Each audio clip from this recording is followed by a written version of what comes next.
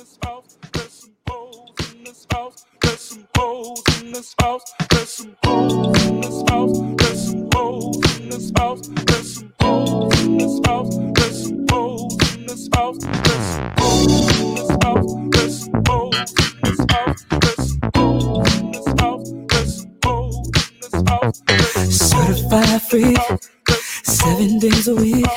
That wet ass pussy got my pull-out game weak. Ooh, yeah. I'm fucking with that wet ass. What is going on? You know how we do here in WLR. Only the sexiest of people, not just sexy, the sexiest. If you're not part of the sexiest, you cannot be a part of the WLR family, the 1111 boys. You know why they call us that? And if you don't know, you're about to find out. I'm here with the man, the main event, the guy with the biggest biceps and the most marvelous beard, the dude himself, Strangler Steve King. What is going on? WLR, tell the people what's up. Hey, what's going on, my brother? What a week we've been having, huh? With both of us having stomach issues all week, and you're coming off of a successful show in New York City. Congratulations on another great turnout. It was fun. Great talking about that before we went live on the air. I'd love to hear more about it. And, I think you're making me a fan of Tony Arterburn, hearing how cool his stuff was and how good he was to deal with. So, I always love when like a live event, comes together. It's a lot of work and it's a lot of blood, sweat, and tears. But, when the people show up and they have a great time, you can't ask for anything more than that. I mean, it does make it all worth it. We're doing it again next year. I can't wait. I'm going to be there next year. I'm going to be there next year. I will. 100%. I'm guaranteeing it right now. Oh, that's dope. If you show up, say something. You don't have to. You get up there and speak a little bit. I also invited someone else that We'll talk about it off air. Okay, great. But that might happen, So there's a couple of things in the works, man. It was fun to get to meet all these people. The America Unplugged crew got together. That was dope, and Charlie Robinson was there, and Richard Gage and Wayne McCroy. We had a lot of fun. Colin Wysong, the dude, it was always cool to see him. We got with Big Ray. A-Track was out there. It was like a big family reunion, Yeah, it was cool to see.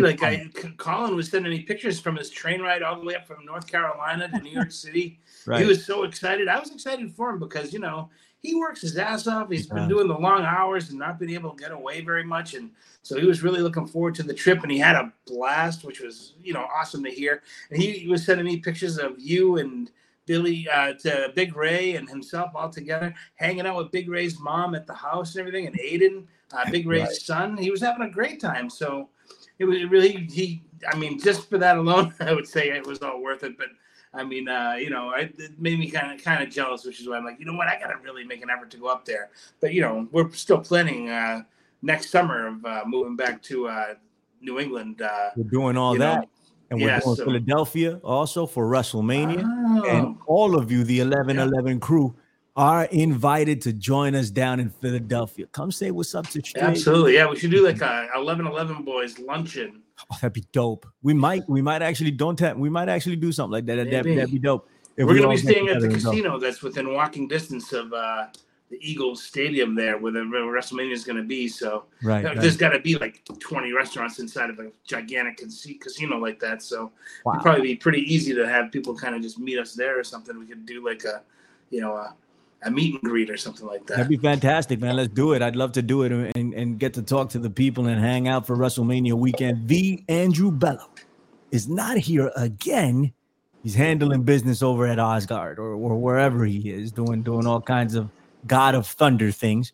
We will have him at some point. Maybe he'll come in during the broadcast. Maybe not. Yeah, we never know. We're looking for him. We're looking for the Andrew Bello. I hope he's all right. What's up, buddy? How you doing? Yeah. Podcast down the road. That's what he's trying to do. He's trying to avoid me telling him that. I think he got really pissed the last time he fell for it. He's like, fuck this. I'm taking 5 weeks off. Maybe he got 35 to life for murder fucking his girlfriend, like I was saying last week. So he might be waiting for an appeal right now. Either that or a presidential pardon. So he's going to definitely be hoping Trump wins the election so he can get pardoned out of prison. Let's see what develops there. Listen, we got a lot of things going on here in the world of professional wrestling.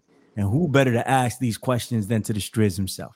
Got to ask him all these questions. We got to see what's going on. The WWE is now owned officially by Endeavor. Some people are making a big deal out of it. I didn't think it was a big deal. I thought this was a done deal. Or who cares at this point if it's the last Vince McMahon thing? I mean, I don't know. Now they've created a company called TKO. I think that's the name of the company that's holding both UFC and the WWE. But most importantly, I think as a result of this merger, maybe not, you tell me, but I think it definitely has something to do with it. And you've been talking about it for months and months and months and months, and you've been proven right at this point, or at least it looks like you're going to get proven right. All the NXT titles are migrating up to the main roster. You just told me, I didn't watch, but you just told me that Becky Lynch is the new NXT Women's Champion. Yep, she just beat Tiffany Stratton. For those who aren't familiar with Tiffany, a great young worker, and she's going to be a big star in the company. I mean, if you could make a Barbie doll wrestle, it's literally she's like 5'9" or so, a statuesque body, looks like a blonde-haired, blue-eyed cheerleader with all the right curves in all the right places, but is also incredibly athletic. And I believe she actually was a professional athlete of some kind, and is actually very good in the ring. A little on the green side, but that's going to go away in time when she keeps working with people like Becky Lynch. And they had a great match. It was the main event of NXT this week. And I think they did about 15 minutes, and it was really very, very good. I don't think either one of them messed up anything. And they had a great back and forth match, and then they gave the title to Becky. And like I said, with Dominic being the North American champion, the North American title has also the Cruiserweight title that had been absorbed up into it. And that's on Dominic, like I said, who's a main roster player. We also have the NXT champion, Carmelo Hayes, making very regular appearances in the crowd at Monday Night Raw. He also wrestled Seth Rollins down in NXT. They had, Seth come down to NXT and work with Braun Breaker. Or it might have been vice versa on those who worked where and who. But, it just tells me that with Endeavor finally having WWE as their property, and WWE having to cut down that $50 million worth of fat, it only makes sense that they're going to most likely absorb NXT into Raw and SmackDown over the next several months, and possibly just retire the brand and have those titles all absorbed into whatever other titles there are.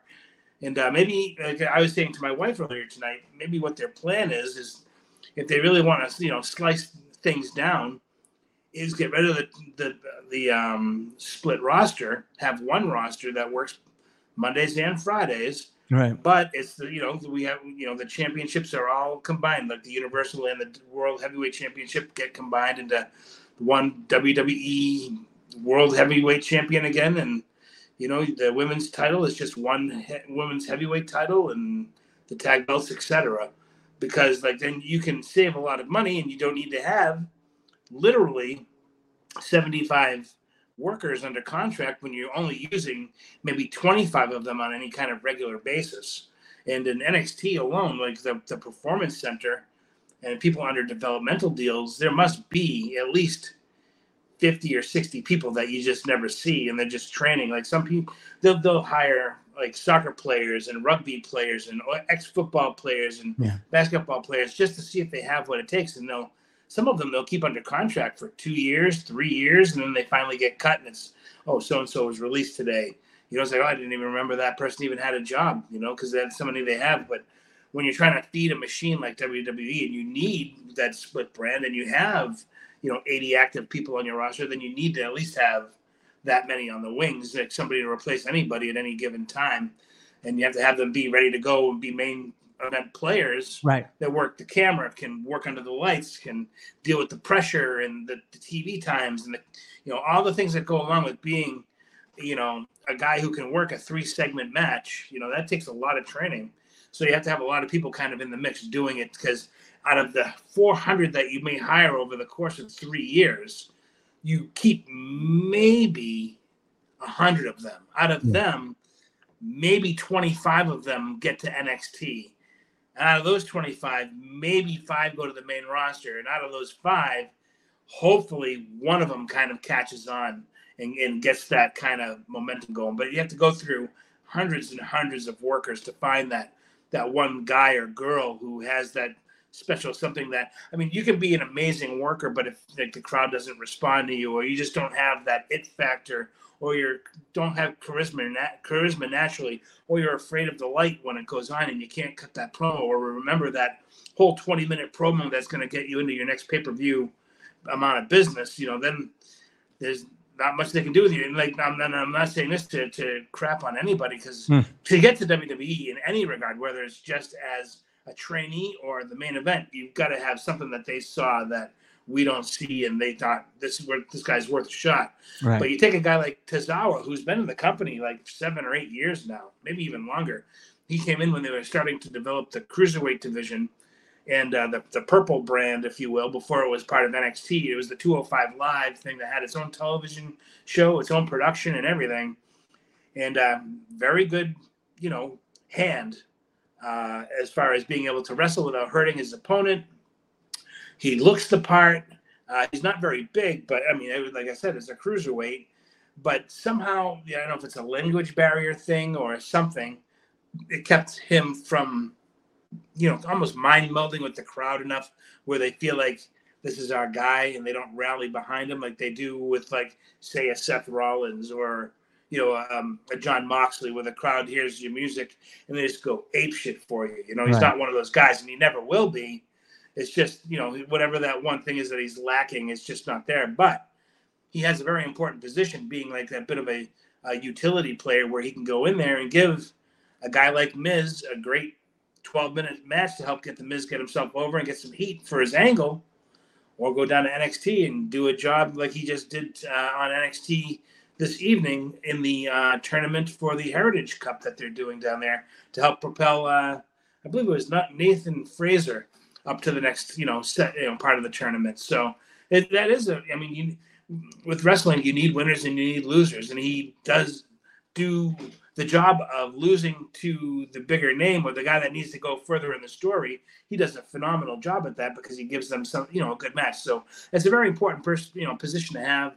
It pays very well, and you can have a job, weird like that. You can have a job like that for 10 years before people even realize you were there for that long. Right. You know what I mean? But it's a very important position, but you'll never get past that certain thing where they're like, well, let's go with Tozawa. He's got to be our champion tonight. That's never going to be like, no, we can't put it on this guy.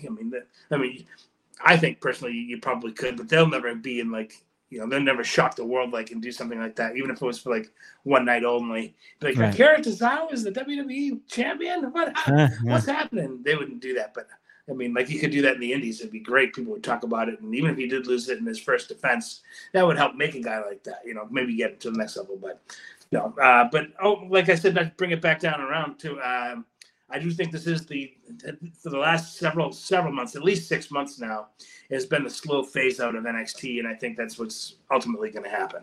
I think you're right, man. Now that I see it, I was like, man, and I still didn't see it up until you mentioned it about with Becky Lynch tonight. And they hinted at it because they were like, oh, Becky Lynch has never been the NXT champion. Right. And so I was like, oh, okay. I didn't even think twice until you mentioned it that she won. And I was like, oh, might be something to that. Something to that. And I remember Akira Tozawa in Dragon Gate. Yes. Right. He was the man. People were behind him. It's all in the presentation. And the WWE never, ever took cruiserweight seriously, ever, with the exception of a few, a handful, maybe 3 that we can talk about, Rey Mysterio most prominently. Yeah. Right. But that's the difference in the presentation, right? If they presented Akira, not that he would be WWE champion, but he could have the crowd behind him in a cruiserweight form. And people would love it, like in WCW, like Ultimo Dragon had the crowd behind him. JL to a certain extent. There were so many of them. Well, even your boy Chad Gable recently, just that match he had on Monday Night Raw this past week with Gunther. Right. People were like begging to see Chad upset Gunther and get the belt. And there's one more. He's a cruiserweight, and who's that? No, there's one more. They get one more. Oh, yeah, they get one more, yeah. It was great that the daughter was crying. It was heartfelt, you know what I mean? Like, It was really, really good. You couldn't have acted that. It was just so perfect. She really wanted to see her dad win. It really said actually a lot about Chad, like how much his daughter loves him and stuff, and wanted to see him win. And it just crushed her to see her dad lose. And then you're there and TV cameras in your face, but you can't hold it back because you're just so sad. Man, that pulls at me. You know what I mean? Like, yeah, man. You can tell he must be a great dad for that. You know what I mean? Yeah, absolutely, man. And I still think, man, that he can win this Intercontinental title. Now that he already broke the record. Yeah, now that Gunther broke the record, right. It could very well happen. And I'd love for it to happen. That's great for everybody. Right. And Gunther can always get it back or whatever. I love that kid. I think he's fantastic. He's a phenomenal wrestler. I remember seeing Akira Tozawa versus Johnny Gargano main eventing Dragon Gate here in New York. And the people lost it for Akira Tozawa. And Akira Tozawa used to be a fat guy. Yes, I know. Yeah. And he lost a ton of weight, got in some shredded. He is ridiculous. He's super good. And he's charismatic. Good for him. Dude, if I was Akira Tozawa, I'd stay in the WWE too. Mm-hmm. All the money. I'd take it until they wouldn't give it to me anymore. Mm-hmm. Me too. So good for him. Even if you go 3 months without a match, just be like, hey, I didn't take any bumps for 3 months. I can work out. Right. I can eat whatever I want. You're home most of the week anyway. You show up and you go, oh, I'm not doing anything. I'll be in catering. You know what I mean? I'm going to go have some chicken parm. Right, man. Yeah, enjoy the show. How are things going to change? What do you think Endeavor? How is Endeavor going to change things? I think, like I said, I think they're going to. I think a lot of people are going to be on the chopping block. Yeah, man. And I think, unfortunately, a lot of people are going to lose their jobs, both office, like corporate wise, and talent wise, because they're going to want to run it as streamlined as possible. They didn't buy it to be in the wrestling business. They bought it to make money. Yeah. And WWE has proven with WrestleManias and stuff year after year that they've been making a lot of money. Well, I think last year's WrestleMania profited for the entire city that it was in. It brought in like over $90 million worth of business. I mean, that's not small change. And, if they're able to continue doing that and also have a smaller roster and less money going out, then that's more for their profit. And there's more. And as you know, TKO is traded on the stock market and opened today. It closed at $103 and I think 44 cents. And, they have obligations to their stockholders. And when it comes to that, then it's always going to be about the bottom line and how much profit year after year are you making. And is it at least 20% more than last year? And how are you going to do it again this year and keep that going? That's how publicly traded businesses are. It's all about how much can the investor make and dividends and all types of things like that. And I am in my entire life, it's been Vince McMahon. He's been the guy that held it down when Vince sold it because of all the nonsense he was doing. Otherwise, I don't think he would have sold it, at least not this quickly. But he was caught and he was like, I want to do something, so he freaking sold the company. That way he can stay empowered. Some nonsense like that. That's when it happened for me. That's when it was over. This is official now or whatever. But it's been over for a bit. Apparently, Vince McMahon was backstage screwing around, trying to change shit last minute. That's going to happen for some time. Vince McMahon is not going to be around. I mean, he's old as it is, and when Vince goes, that's it. There's nothing else even Triple H, man, maybe they like him enough to keep him around. Maybe he'll stay around. If I was Triple H, I'd take my money and go home. Yeah, maybe he has nothing left to prove. Right. And as far as Vince goes, he's supposed to be staying on as head of creative with a paycheck and everything going forward. But whenever companies take over and they say they're going to keep this guy around and that guy around and their president's around and they're going to do their job like they've always done it, it never lasts longer than a year. So what I think is going to happen is that they'll keep Vince on track as so long as the ratings are where they want him to be. That they'll keep him until WrestleMania, where he finishes off all his angles that he's been working on throughout this last year, and that'll be his send-off, and he won't be around much longer after that. They also said that they're thinking about or not ruling out CM Punk. That there was a report that came out. I mean, I think that's a big mistake, Striz, bringing in. I mean, they'll make money. Maybe in that respect, it won't be a big mistake, right? They'll make money if they can get this dude to cooperate and not be a dickhead. Well, but as far as morale in the locker room, like I hear that WWE is on the up and up, right? That everybody's is loving it, everybody's happy backstage. I don't know if the insertion of Phil Brooks is going to make it any better. What are your thoughts? Well, I mean, you and I talked about off air about having to book talent that we don't necessarily like or get along with, and they have to be difficult. But somehow there are fans out there that respond to that particular person, and you got to kind of give the fans what they want. So, I mean, you can always do it on a probationary period or sign them like they were doing with a couple of the older guys like Edge or Goldberg and say, hey, let's sign you to a 6-match deal. You know, it'll consist of, 20 appearances, but 6 matches where you're going to pay it off on how we want you to pay it off. And, let's do 1 year like that and see what we got. If there's something there, then great. If not, we'll do this. We'll either pay you out or we'll do the 6 matches and call it a night, or we'll go forward and we'll add more on, or we'll talk about something more full time. But that's, just bring him on probationary wise and see if he wants to play ball. Right. I personally think yes, he probably wouldn't be well received, but I also feel that if you just keep him in his fucking bus in the parking lot and nobody gives a fuck, let him just stay out there all night. If he's comfortable out there, he doesn't have to mix with the guys. I wouldn't give a fuck, but I think it would be a good money angle. In fact, I think it could be a very top angle if it was him versus Cody Rhodes. Yes. I would, after that, I would, Cody Rhodes would have to go over, right? So, I'd put him Does over. He? I think so. I think Cody has to go over. But I would really put him up against Braun Breaker and have Braun Breaker just roll him, and move forward that way to elevate Braun Breaker in that manner and make him a serious threat. I love that kid. I think he's fantastic. I don't know about the mic. I haven't seen him enough because I don't really watch NXT. He is he's fine on the mic. I think he does a fine job, which is great because he looks tremendous too. He passes the eye test, whereas as soon as you look at him, he's a pro wrestler. Right. I mean, he must be 200 and almost 40, 45 pounds now. And he's just dripping with neck and shoulders and arms. It's just ridiculous. I can't even believe they're letting him get that big with them still having a wellness policy and everything. But, maybe that's one of the things that's going to go by the wayside now that TKO is in charge. Maybe they're going to drop the wellness policy and be like, hey, if the guys want to fucking get juiced up, get them get juiced up. It's not like they're actually really competing like in the UFC. You know what I mean?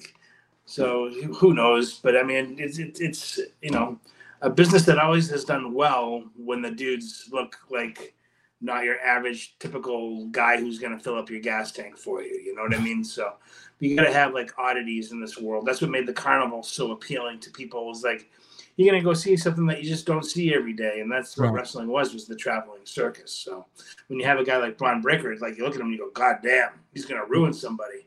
You want to see what he's going to do. Put him in there with the 110-pound kid. Let's see what he does. I'd love to see him feeding some kid to the lions. Right.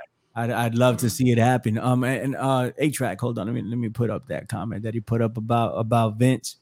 That's not it. This guy is it. Here he goes. Nah, he's like, if Dana ain't going nowhere, Vince ain't going nowhere. It's two very different things. Dana White still has something to offer the UFC. They had no idea. He's 50 years younger than Vince and can still speak in complete sentences. And as far as we know, hasn't effed half of his staff, so. Right. That's another thing, even though he might have slapped his wife, but I guess that didn't really turn into anything. Right. So because he just helped him promote the Slap TV show, really. Even though what this FBI thing isn't doing Vince McMahon any favors, bro. I just don't see him around for too much longer.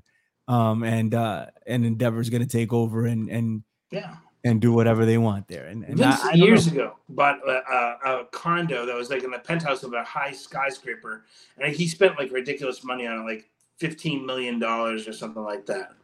So, in my opinion, he should just move down to Florida full time, buy a small space of beach, put an outdoor gym there, and just hang and bang in the sun, and have some buddies of his come by every day, and have some hot bikini chicks come by and watch them work out, and just have a fucking blast.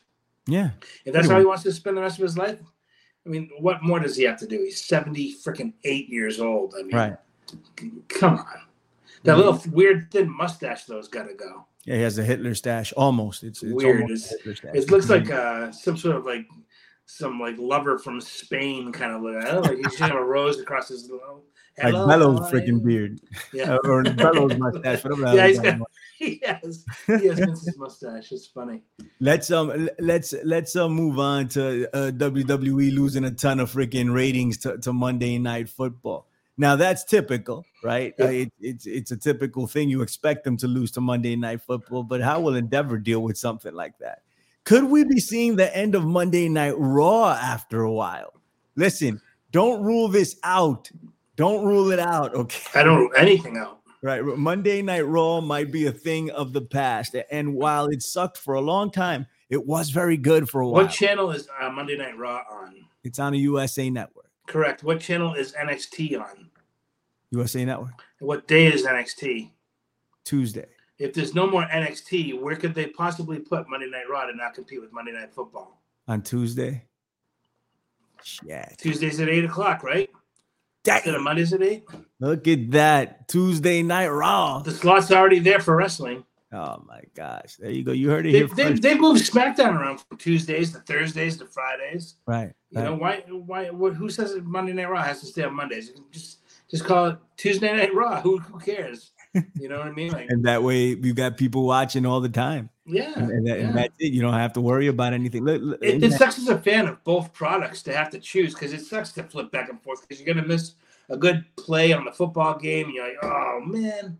You know, no one wants to do that. You want to watch your game, you know. You don't. I hate when I'm like in postseason baseball, if I'm having a flip back and forth between a really good game and something else that I want to watch, but you know, it's not postseason baseball. You know what I mean? It's like, shit, I don't want to have to make the decision. So you have to tape like wrestling, because you can't watch baseball on tape. It's just ridiculous. It's got to be watched live. So, you know, having it on Tuesdays going forward would make it so at least you can watch it without having to compete. Cooper says, I don't know. I don't trust Vince. He's going to end up back in full creative control. Just watch. I think he will, but for a very brief moment in time until he screws this up again. And the FBI is not. When the next lawsuit comes out, right? They have to bury. Like, what do you mean you spent $20 million of company money that you haven't put back in the coffers yet? You know, I was planning on putting that back. Hold on. Let me cut you a check out of my $9.3 billion that I just made. And I was going back and forth with A-Track about that, and I didn't think Vince McMahon would be that stupid to do something like that. He has a ton of his own money, and A-Track was telling me, he was like, "Nah, rich people don't spend their own money," right? So that's called OPM, right? You know that? Now what does that mean? OPM is what you do when you're starting up a business. It's called other people's money. And that's a tactic in business, is you never want to use your own money. You want to use OPM, and that's other people's money. Yeah, well, it got him in trouble for being a freaking dumbass, you idiot. And now it's gonna put him in real deep water, man. Like he's not gonna be around for too much longer. Mark my freaking words. And then Monday Night Raw, enjoy it now while you have it. Right. We're gonna be talking nostalgia soon. You remember the Monday Night Raws? You remember Monday Night Raw? Going through a Monday Night Raw, episode 15 from Detroit, Michigan. Coco Beware versus Andre the Giant. Way back in the day. You know, it's crazy, man. The way things are developing with the sale. You know, but what are you gonna do? And nothing is sacred anymore. No, there's nothing that'll last forever. But this might breathe some lifeblood into WWE that is needed for years, because they've had the same crew of, you know, miscreants and ne'er-do-wells in charge of the product for, you know, 30 plus years now, like Michael Hayes and Terry Taylor and all those guys that have just hung on and kept young guys out of those positions. Now they're all probably looking retirement in the face and thinking, what am I going to do with the rest of my life? But They need to have the new blood in there. They need to get more modern writers who are in their like mid to late 20s or early 30s that can write for a new generation of wrestling. Right. And not make it as hokey. Whatever. It doesn't matter now. The wrestling fan is I don't know. It's they don't need kayfabe. I mean, I think in order to make a whole new generation or expand the base or whatever, you need kayfabe to come back. But for the people that are around now, they fully bought into whatever's going on. They don't care. They just want to watch. They know they want to be a part of the show. They want to be a part of the work, and they enjoy it for that. But that's not going to cause any growth. It's just going to stay stagnant.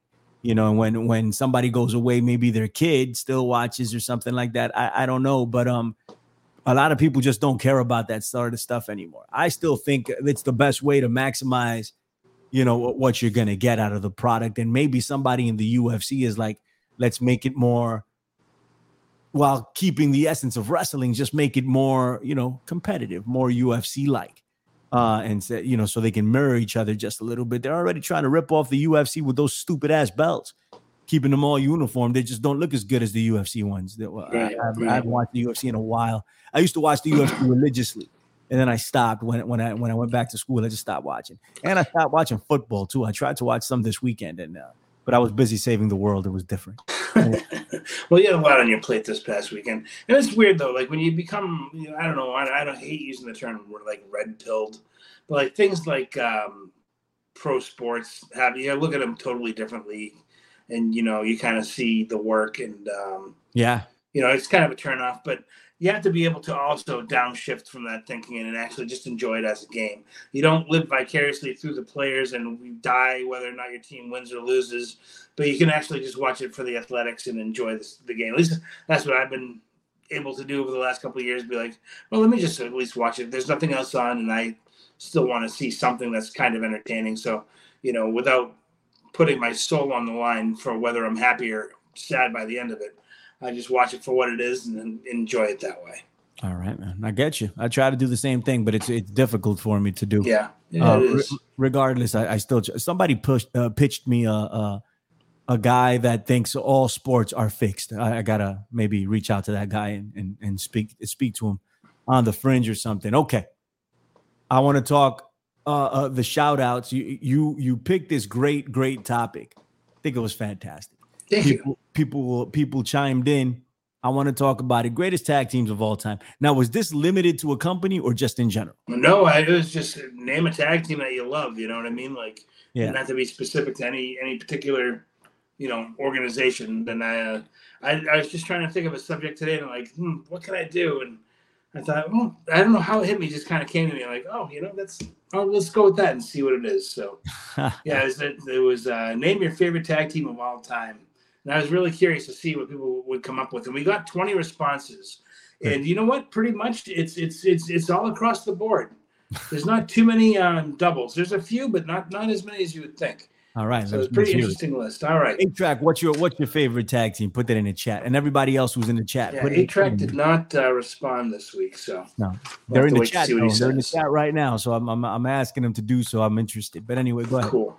All right, at the top of the list, we have Mandir. What's going on, brother? What's up, Mandir? How you doing, buddy? What's going on? Andrew Bello's favorite Chimera. That's right. His favorite tag team is the Lucha Brothers. You know what? That is a solid pick. Hell yeah. And it's probably the most recent tag team on this list. Right? Well, that tag team is freaking nominal. Yeah, they're nuts. And I went to AEW with my kid earlier this year. And I stuck around for Ring of Honor just to see the Lucha Bros. Wow. As soon as, because I had never seen them before, and I'm a mark for them. As soon as their match was over, I took off. Who did they wrestle? Don't even care. I don't remember. It was some people. I don't know. It was great to watch them and to see them walk out. And I'm just a big fan. We have to go to Arena Mexico at some point, sir.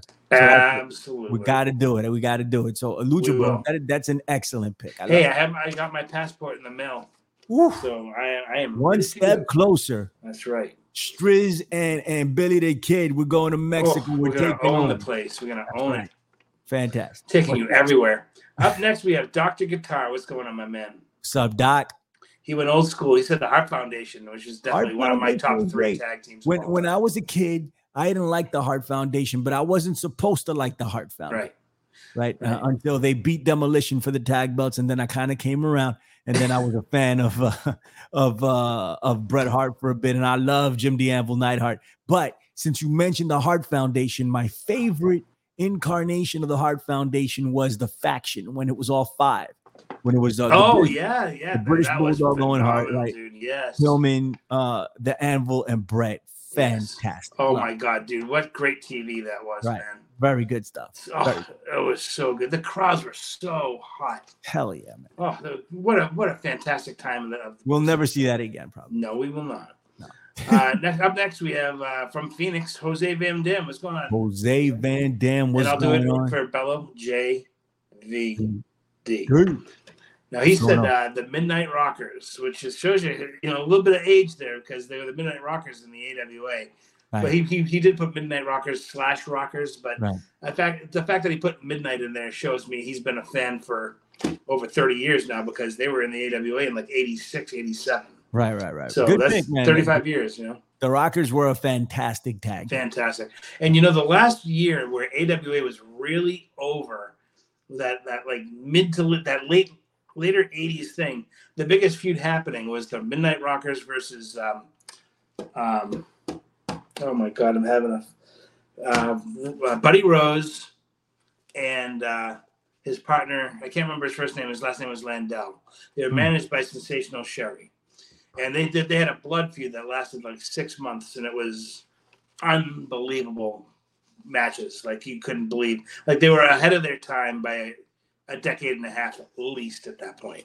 Right. So it was just an amazing feud, and it kept the company open for a good 6 months because they didn't have anybody on top at that point. And then when your top feud is a tag team angle, it's pretty rare back then. It's usually just whoever the heavyweight champion was, which I believe at the time was probably Larry Zbyszko.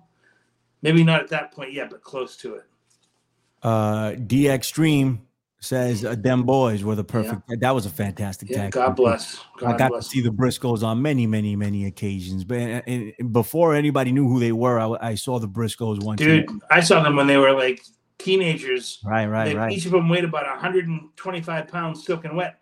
Their singlets were literally hanging off of their skinny bodies. They were so skinny.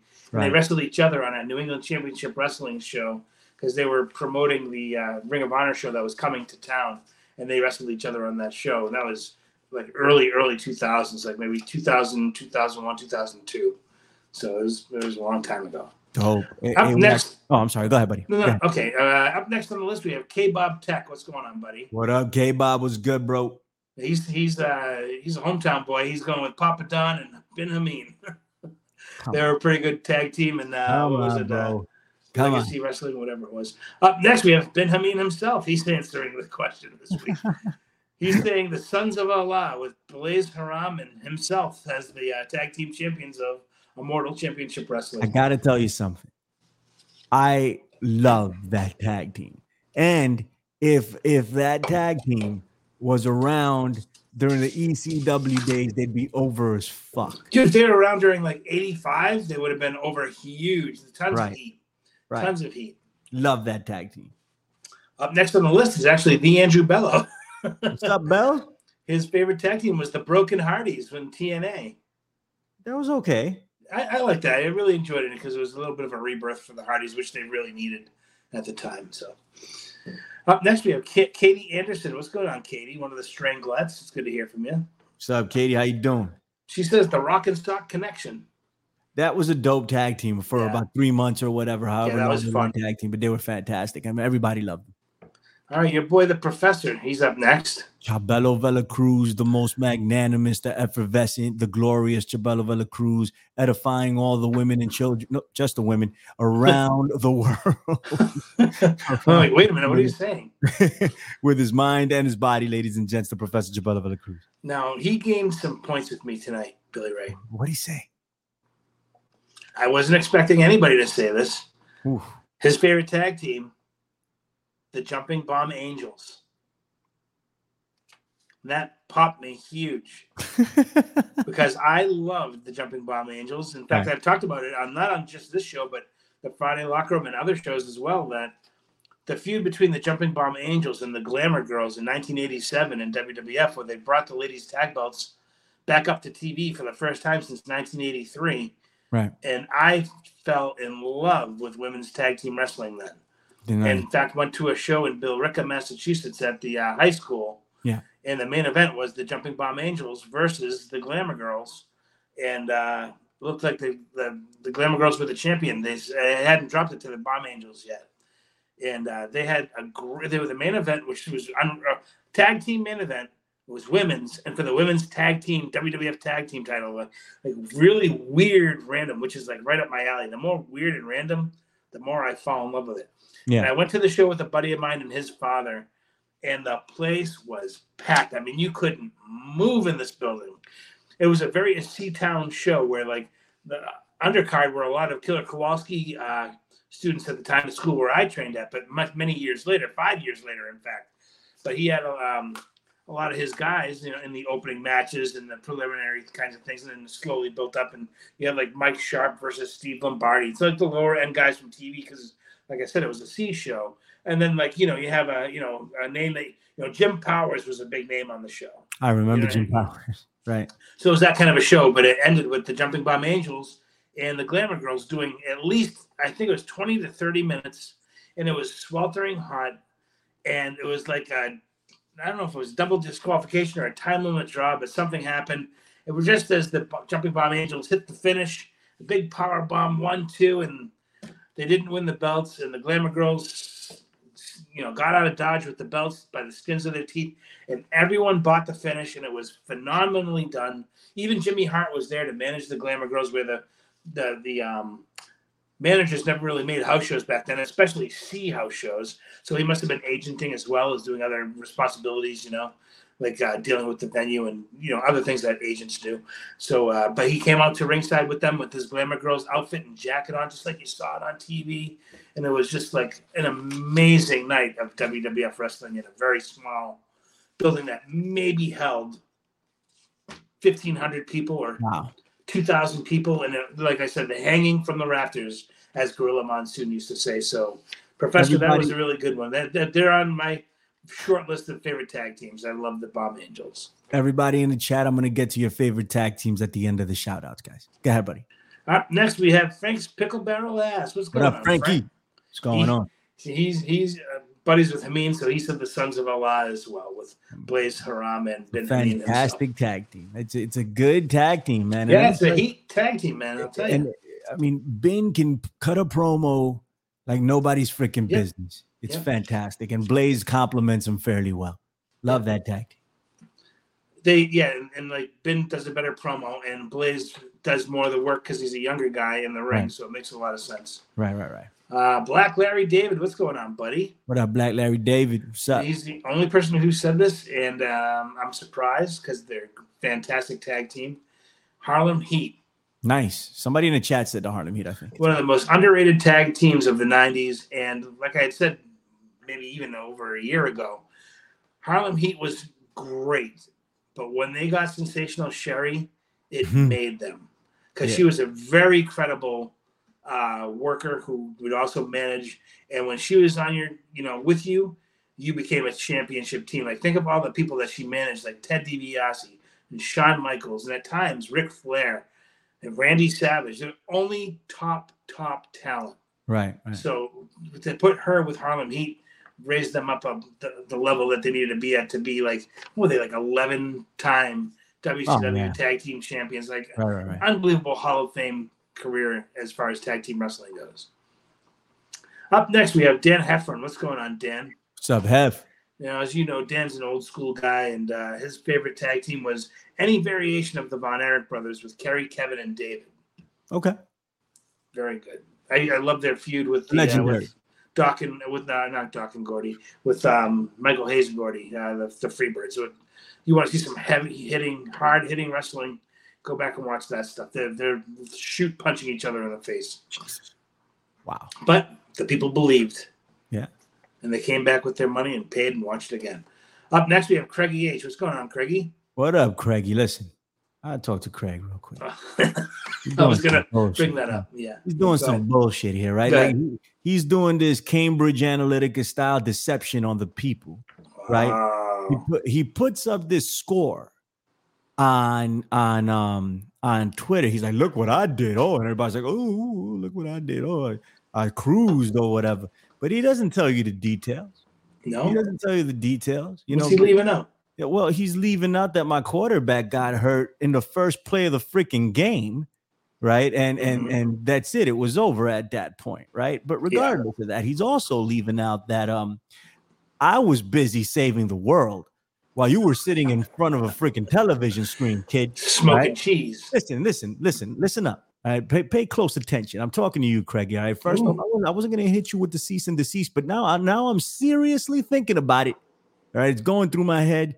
The Hameen Media lawyers are on it. We talked about it today. I'm about to pull the trigger on your punk ass, man. Don't let me do it, okay? Second, all right, you said you can use the name now because you won. You clearly don't know what it is to hold the name of like Cody Loads. Well, first off, why are you stealing my intellectual property? Why can't you come up with something you want? Right? You got to come up with my stuff, right? And you clearly don't know what it's like to hold a name like that. And you're like, oh, well, so I won, then I get to hold the name. That's not that. When I said you win, it's not you win the battle. You got to win the league, brother. That's what I said. Win the league. And I'm still not going to honor that, even if you do by some grace of God. Okay. I do not honor bet with coward. And you, my friend, are coward like Karate Kid. That's so I'm not doing it. Okay, I am not, and thanks a lot for deceiving the people. All right, while I'm out trying to do good things, trying to freaking do something, productive, right? And you over here come besmirching the good name of Billy the Kid, Billy Ray Valentine, Mecca G, Cody Loads, and then you take my name. Okay, so you better win this. You better win the league, and then maybe I won't hit you with the cease and desist. All right. That's all I'm saying. Not to mention the fact that I didn't even draft this team. Okay. I only drafted little pieces here and there before I had to go because I was too busy. Craigie H. Anyway, that's it. I got nothing else. Do you want me to go? You want me to tell you what his favorite tag team is? Or you want me to, I'll just skip him. Hey, I love you, Craigie H. I love you. Okay. I love you. Go ahead, buddy. Hey, don't forget, he can take care of us in the smoke. Well, that's another thing. Like, I mean, I haven't gotten a package yet either, brother. Not only does he not take care of us, but then he's talking crap about me, stealing my name. Why are you stealing from me? What I ever do to you? Right, exactly. Jeez. Nice guys. See, nice guys, man. Nice guys. Always finish last. Anyhow, his favorite tag team is the Steiner Brothers. Steiner Brothers were fantastic. I can't believe he's the one that said it. I loved it. I love the Steiners in WCW. And I remember when they were in ECW for like a hot second, I marked out. I was like, whoa, it's the Steiners. When they came over to the WWE, I loved it. And then I couldn't quite understand why they weren't doing anything with them after a while, and they split them up for a bit. They wanted to put Scotty on a singles run. Right. I didn't quite get it. Like but the WWE does that, knowing now in retrospect. But I loved the Steiner Brothers is one of the greatest tag teams in the history of they're phenomenal. They're unbelievable. And I had heard on one of those Bruce Pritchard podcasts there that Pat Patterson was really pushing for Vince to put Scott Steiner over in the Royal Rumble one year. And he's like, this is the guy. We can do something with him. He can be the champion and he can be the top guy. And for whatever reason, they just decided not to do it. Right. And I'm not sure if it was that Scott didn't want to break up with his brother and like leave him on the fucking curb, you know what I mean, with his dick in his hand, essentially going, what about me? But I mean, Scott still ended up having a great singles career when they went back to WCW, and he did the whole Big Papa Pump thing. Right. And ended up going back to WWE as Big Papa Pump and had a feud with Triple H, although it was later in Scott's career. But Scott was always a drawing power, and he was a phenomenal world champion worker. Multiple times, I believe. Mm-hmm. All right, next we have Jimmer Monroe. What's going on, Jimmer? What's up, Jimmy?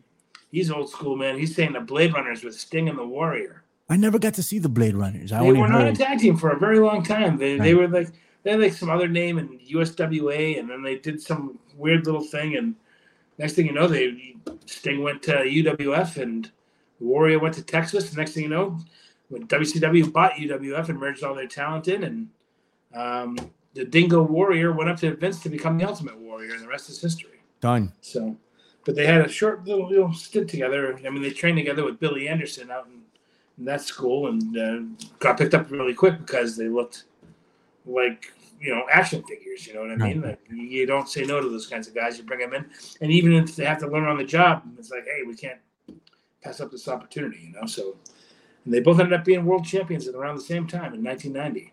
Crazy. Yeah, pretty nuts. Up next, we have Gammy. What's going on, Gammy? What up, Game? He says the Outsiders, Hall and Nash. That's a good pick. Yeah, that was a good pick. You forget that like they had a lot of heat. Dominant tag team. Yeah, very, very it's good. Like one of those like half the crowd loved them, half the crowd hated them. This is like a perfect scenario when you're a worker, because then you can work the entire locker room, which is great. You never run out of people to work. Awesome. Next up, we have Big Ray Hernandez. What's going on, Big Ray? What's up, buddy? Let's see. His favorite tag team. You want to guess what it is? You know Big Ray. I saw it. Oh, you did. Okay, LOD. The Legion of Doom. I will never forget when the Legion of Doom returned to Monday Night Raw the first time. Mm-hmm. They had left WWE, and then WWE was in that area where they weren't really doing so well, and WCW was coming up hard, and all of a sudden it was Monday Night Raw in the Manhattan Center, and you heard, "Oh, what a rush," and you hear Vince McMahon goes, "Can it be?" And then it's the Legion. Can it be? I marked out, bro. I was like, yes, it's the Legion of Doom. You know, that's not when they were Legion of Doom 2000, was it? No. They came back several times. This is the first time. I'll find the footage. It was in the Manhattan Center. Cool. That's awesome. They wrestled the Headbangers. Oh wow! Did they eat them alive? Yeah, they must have. Yeah, they did. Yeah, they destroyed the Headbangers. You gotta love a good surprise return, you know? Oh, right. That's awesome. That was dope. Up next, we have Mike M5. What's going on, Mike? What up, M5? He says any variation of the Four Horsemen. So that's, can't go wrong. In my opinion, my favorite combo, and that was Flair and Arn, because you had Flair as the finesse guy, Arn is the enforcer, because and I kind of like Tully, but I didn't like Tully. I thought the Flair and Arn thing worked better. Right. No, yeah, I was a fan. It was the Four Horsemen, so it's fine. Yeah. Up next, we have Jay Reezy Min. What's going on, Jay? Good. It's good. He agrees with Big Ray. He's going LOD. LOD is legendary. Top 3, right? Not in my top 3, but yeah, a lot of people's top 3 for sure. Mm-hmm. Up next, we have Scott M9000. What's going on, bro? What up, 9000? He said Fuji and Saito. Right. That was dope. Yeah, not Fuji and Tanaka. That was different. This is Fuji and Saito. They were managed by Lou Albano. Wow. Pretty weird when Fuji was managed by Albano, then Fuji also became a manager during the same period that Albano was still there. I always find that stuff to be really interesting and weird. Right. Up next, we have the one true Bobo. What's going on, my brother? What up, Bobo? What's good, buddy? He says the Dudley boys. The Dudleys. To Dudleyville. A lot of people love the Dudleys. I thought they were good. I don't understand why they put them up as. I mean, I guess you can make an argument that they were one of the greatest of all time for sure. In ECW, they were probably the best tag team they ever had in there. When they were so intense, and their promos garnered so much heat, it was like almost like riot level type of heat, which was kind of scary at times. But shouts to Joe Bubba could do that. Yeah, yes, they both did very well at that. And then their work in the ring was unbelievable. I mean, they were throwing dudes around like it's, and they also took great bumps for big dudes. I mean, they're two certified heavyweight wrestlers, and when Taz would come in and clear house, he'd take Bubba and give him a wheelbarrow suplex. Bubba would be 9 feet in the air taking that bump to get him over. So I mean, that's a good worker right there. And personally, I dealt with the Dudleys. They're former 2CW tag team champions, and they were an absolute pleasure to do business with. So they're awesome. Great guys. Last but not least is everybody's favorite 420 partaker. Ooh. Mars Khalifa. How's it going, Mars? What's up? Mars was good. Oh, wait, before I do that, Jimmy Davis is saying Doom. Dude, I fucking loved Doom. With Teddy Long. Yes. And it was just unbelievable. And before they lost the mask, even after the masks, I still liked them, even though you knew it was Ron Simmons and Butch Reed.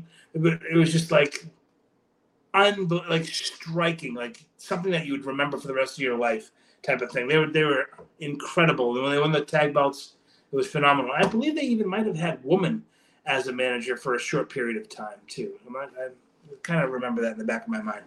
But anyway, last but not least is like I said, Mars Khalifa. He didn't have a wrestling tag team. He said his favorite tag team was Cheech and Chong. So, kind of goes with his gimmick, so I'll give it to him.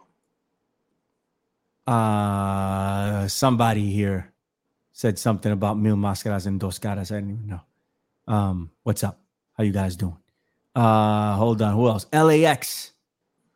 LAX. I love that tag team. Yeah. I love that tag team. I like when they had Hernandez with them, man. Right. And Shelly Martinez. Hernandez and Homicide was my favorite. Yeah. If you're asking me what my favorite tag team is, and nobody mentioned it, I don't know what the hell the problem is. It's the British Bulldogs. It's my favorite tag team. I can't believe nobody said the Bulldogs. They're definitely in my top 5 for sure. Incredible. My favorite. I love the Dynamite Kid, one of my favorite wrestlers of all time. Honorable mentions, and somebody in the chat mentioned this. I loved Hayabusa and Jensei Senzaki. I thought that was fantastic. That pairing, that Asian mysterious thing, and then they do all these flying things. It was freaking incredible. I was also a really big fan of the Eliminators in ECW. Mm-hmm. Love that tag. I was a super mark for Hiroshi Hase and Akira Nogami, and they were fucking incredible. But I also love, I can't remember, the Hellraisers with Hawk and Suzuki. I can't remember his first name because it's been 25 years, but they were incredible as well. I don't remember. But I think I have to say, and I hate to say this, like it's kind of like a tie for my favorite tag team is like the Bulldogs and the Hart Foundation. I just can't decide between the two. My wife's favorite tag team, undeniably, is Demolition, which I'm surprised nobody said. Yeah, Demolition was something else. I remember when the Hart Foundation beat the Bulldogs for the tag team titles. I cried. I did. Yeah. I definitely cried. The Bulldogs were just so cool. Yeah, they're the best, and it's the reason I have a they were badass. You know what I mean? But they were good guys, but they were badasses. Oh, like they were tough. Like you couldn't, like you look at Dynamite Kid and be scared of him. You know what I mean? Even though he was the smallest dude, you'd be like, he'll kill a motherfucker. Yeah, like, you believe he would kill a motherfucker. Right. Right. You ever get to see them wrestle live? No. I saw the British Bulldog wrestle live several times, but not the Dynamite Kid. Not the Dynamite Kid. John Dingle says PG-13.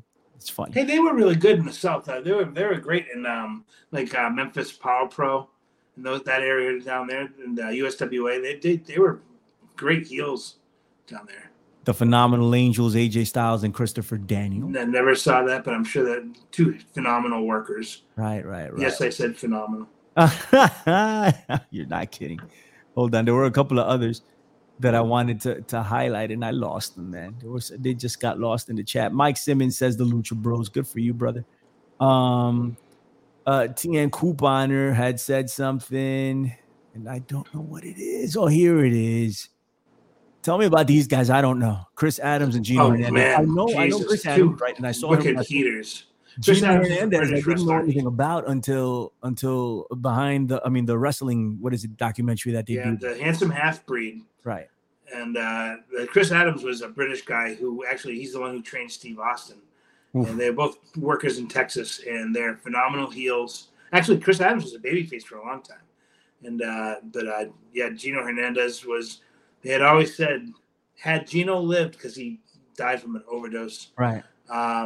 Had Gino lived, he would have been the next Ric Flair type of thing. But I had heard that with a million guys. But he was a great heel. He was handsome, like I say, handsome half-breed. He was a really good-looking guy, about 6 feet tall, really put together, and he could work the stick. You know, he could do a promo like nobody's business. Right. So I mean, he could work in the ring, but his promos were even better than his work, and his work was fantastic. So he definitely could have been a guy who I could see in WCW could have been a top player. In WWE, I could have imagined him as a super villainous like manager that could have a family like Bobby Heenan had, like with like 6 wrestlers and like a tag team and this and that. You know what I mean? And controlling like from the scenes, you know what I mean? Pulling strings and manipulating people to do his bidding type of guy. Right. I'm trying to think. The last tag team that really did it for me was the American Wolves and the Briscoes. Mm-hmm. No, I'm lying. The Lucha Bros, of course. And for a while, I was a big fan of the Young Bucks. Not so much anymore. What about Jack and Jerry Briscoe? They were the original Briscoes. They were phenomenal tag team. I didn't see too much of them, you know. Brother, you should go and check some of their shit out. They did a feud with the Funk Brothers, Terry and Dory Jr. and like an Ohio versus Texas thing, and it was like a blood feud. It was tremendous. But yeah, no, made millions of dollars off of that angle. I went back and I saw some Freebird stuff. Michael Hayes was incredible, bro. I think I would have been a huge Michael Hayes fan back in the day. But to me, it's a no-brainer. It's the British Bulldogs. They're the greatest tag team of all time. I would have loved to have seen the Bulldogs against the Steiners. I don't know if that ever happened, but I never saw it. You know, you need to do someday when you have literally nothing to do, and I know that's like impossible nowadays. But right, or if like you happen to be like on the train or on a bus or anything, and you just have a little go to YouTube and just put British Bulldogs All Japan Wrestling, and you'll see matchups for there that you never even knew existed, and be like, this is phenomenal. That was the reason they left WWE, was because Vince wouldn't let them take 6 weeks every year to go to Japan. Right. So they're like, all right, well, fuck you. They pay us, $25,000 a week. We're not going to say no to that. Yeah. And so they left, and then eventually came back and, had that problem with Jacques Rougeau, where Jacques knocked Dynamite out with the roll of quarters, and Dynamite was never the same after that. And slowly but surely, he not too far after that, he was kind of gone. And then they brought Davey Boy back as a singles a year or two later. Right. Watch some of their All Japan stuff. You'll I'm going to I love All Japan wrestling as it is anyway. Like old school All Japan. But there's a lot I still have to catch up on. And I saw a Road Warriors versus John Tenta and I want to say Tatsumi Fujinami. Fuck. And I'm watching this going, and this is probably about 2 or 3 years before John Tenta became Earthquake in WWF. Right. And he's about 100 pounds lighter. And he's moving around that ring like he's a fucking cruiserweight. He always moves really light-footed in the ring. He was always very nimble, even as a big guy. Right, he could do that finish where guys would let him jump up as hitting the ropes like really fast, which is strange for a big guy, and then jump up and do the seated squash move. Right. You know what I mean? So he was treating the guys with kid gloves doing that, because you can't break a dude's ribs. So obviously you got to do it nice and light. So but here he is, a couple years younger and about 100 pounds lighter, and he's going toe to toe. And at some points, LOD's kind of trying to move him around the ring a certain way. And he's like, grabs one of them and turns him around. He's like, "Fuck you!" Like that's how strong he was, because he was a legitimate sumo wrestler for years out in Japan. That's what he was doing there originally, and then got into pro wrestling. Right. So I mean, you're not going to move a heavyweight sumo wrestler who's 6'9", and at that time probably only 300 and maybe 20 pounds rather than the 400 pounds he was when he was Earthquake. Right. Got it, man. It's amazing. One last thing before we get out of here: the Machines. Another one around for a long time. I fucking love the Machines. Love them. One of my favorite gimmicks, dude. I love that year. So you know why they did that? They had Andre the Giant, who supposedly missed a couple of dates, and he wasn't making his appearances and stuff like that. And Bobby Heenan got him suspended. So Jack Tunney had to come and be like, unfortunately, because they did a match this week. Okay, Andre the Giant's going to be on next week. So that week of wrestling finally comes. And unfortunately, Andre couldn't make it for whatever reason, but in his place is Hillbilly Jim, who was a super over babyface. So people still cheered. Hillbilly had a match and blah, blah, blah. And they did that a couple times. And then they did a conference, Andre the Giant, should be suspended. He's missed, several bookings in the last couple of months. And, yada, yada, yada. And Jack Tunney actually goes, "You're right. And from this point forward, for Andre the Giant is suspended for the next 6 months or indefinitely or something like that." So that got a lot of booze, because people loved Andre and wanted to see him. And then all of a sudden, because he's suspended, all of a sudden this gigantic masked wrestler from Japan shows up, and it's obviously Andre the Giant, right? Right. Who the hell else could it be? But it's the Giant Machine with the Super Machine and the Quick Machine. Well, there was a whole bunch towards the end. There was the Piper Machine, the Hogan Machine. I saw them both at the Boston Garden. It was fantastic. Hogan wore a white Machine's mask, and every time he'd bump a guy, he'd lift up the mask and look at the crowd, and the crowd would fucking go nuts, like ape shit nuts. And the Piper Machine, oh my God, it was so fucking funny. But one of the machines was Blackjack Mulligan, and the other one was Bill Eadie, who was Axe from Demolition, also known as the Super something, not Super Destroyer, but I'm having PTSD. But Super nice guy, Billy D, by the way. I love the guy to death. I actually had a Machine mask, and I had him sign it as his as like Super Machine. So then Bobby Heenan's on TV every week for weeks and weeks going, that's Andre the Giant. That's Andre the Giant. I know it. I know it. No, it's not Andre the Giant. No. And they say, are you Andre the Giant? You go, no. Then they have him speak in Japanese, which obviously wasn't Japanese. It was just much mouth like, and like they would do that for you. That's gotta be Andre. They did it forever and ever and ever. And finally, like they just disappeared out of nowhere. And then they started getting ready to heat up for WrestleMania 3 is when they brought Andre back. And all of a sudden, he was brought back by Bobby the Brain Heenan. So it was a very strange, weird thing to go from one thing to the other, which they never, I don't think, ever fully explained. But they were probably like, oh, shit, we got to get ready for Andre versus Hulk. How are we going to do it? And have him come back from his suspension because Bobby Heenan had it lifted. He went to Jack Tunney's office and said, well, let me take care of his bookings, and I'll make sure he gets to the venue or whatever. So that's how he became the manager. You know, it's like a year-long story, kind of, but I mean, that's how they kind of got to that. Fantastic. Excellent stuff. Story time with the Strangler. I still got to pick up a Machines mask. I want one of those. It's one of my prized possessions. Got to get one, man. I have to get one, you know. Hey, all right. It's WLR. We're getting up out of here. Striz, tell them where they can find you. All right. Find me on the X. Ugh, I hate saying that. At Strangler Steve _. Right. And like I do every week on Tuesdays, I'll throw up another one. And if you want to have your shout out, like all 20 people did tonight, we'll throw up another question for you next week and just answer as I have it written, and we'll have some more fun. 8-Track said Doug Furnace and Phil LaFon. Oh, man, they were fantastic. Very good. What a terrific tag team. Very good tag team. And not in WWE so much. Furnace and LaFon. In ECW, they were just the fucking shit. Incredible. It kind of a Steiner throwback a bit. In my opinion, and Furnace was just a monster. Yeah. Lord God bless. Rest in peace. All right, let's get out of here. My name is Billy Ray Valentine, and we are the 1111 Boys. Peace to the Andrew Bello. We'll be back next week, Lord Winning. Striz, tell them what's up. I love big kitties. That's right. Take old biddies. Bye-bye, y'all. Peace. We're still